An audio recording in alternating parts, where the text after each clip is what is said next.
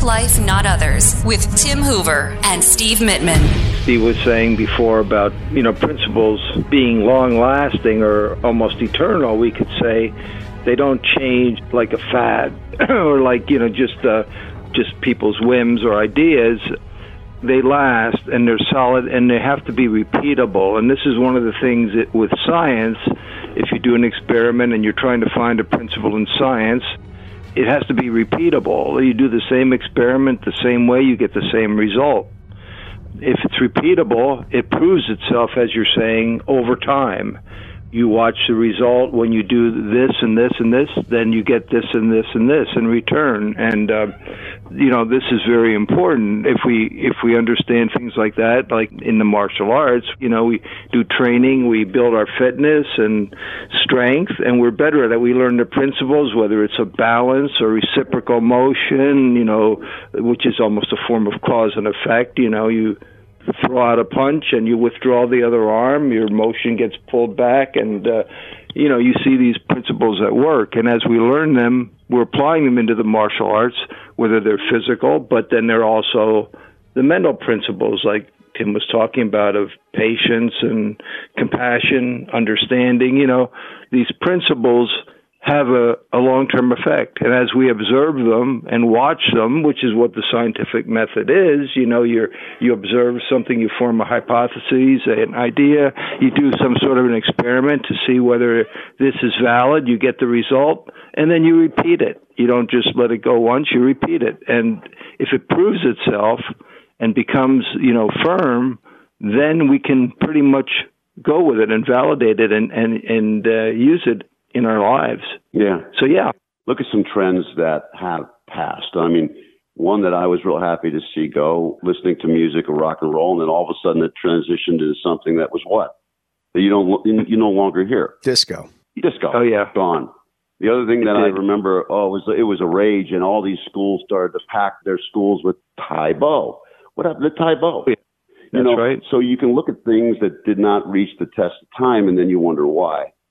And something you said earlier too, Steve, is that these are slippery times for everybody in this country, whatever choices you make.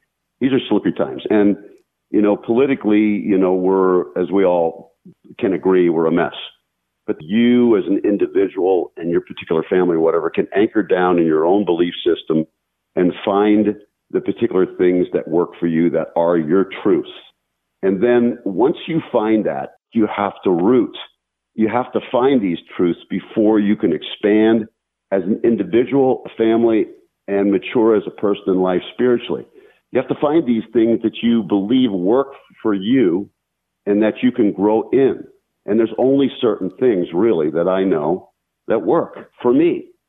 And so whatever's going on and whatever smoke is being blown in my face and all the different things that exist around me, I know that I can still stand straight and not get dizzy by spinning around if I find my own truths and my own root, and then I can expand in those beliefs.